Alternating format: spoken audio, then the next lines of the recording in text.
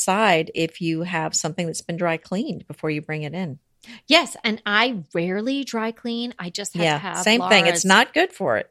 No, and Peter doesn't really wear suits anymore like he used to when he was, I mean, people just don't do that anymore. It's like business casual all the time. So we don't have to do that anymore. But I had to have Laura's choir dress dry cleaned. And so I came out and I thought, oh, just leave it in the plastic and I'll put it in her closet. And then when I was doing my research about this, I jumped up and ran upstairs, took it out. I hung it out on the porch for about an hour because I had just picked it up like the day before, and I took the plastic off it because it didn't even dawn on me. I'm thinking I'm preserving it. She won't, if she knocks it down, at least it'll still be in the plastic. But not only is the plastic bad, but it's holding in all those chemicals. Oh, yeah. And then slow releasing it into her closet.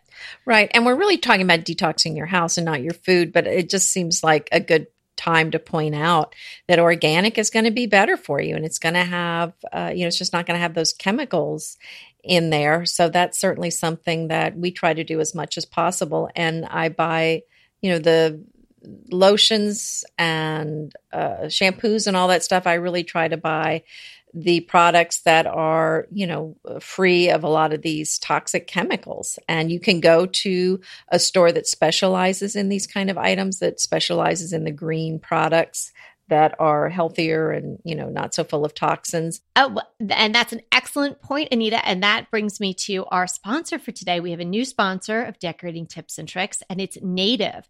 Native creates safe, simple, and effective products that people can use in their bathroom every day.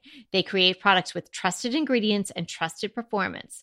They have over 7,000 five-star reviews from their customers. So you don't have to just believe me. So the products made by Native are formulated without aluminum, parabens, sulfites, phthalates, I'm not even sure I'm saying these all right, triclosans, or talc.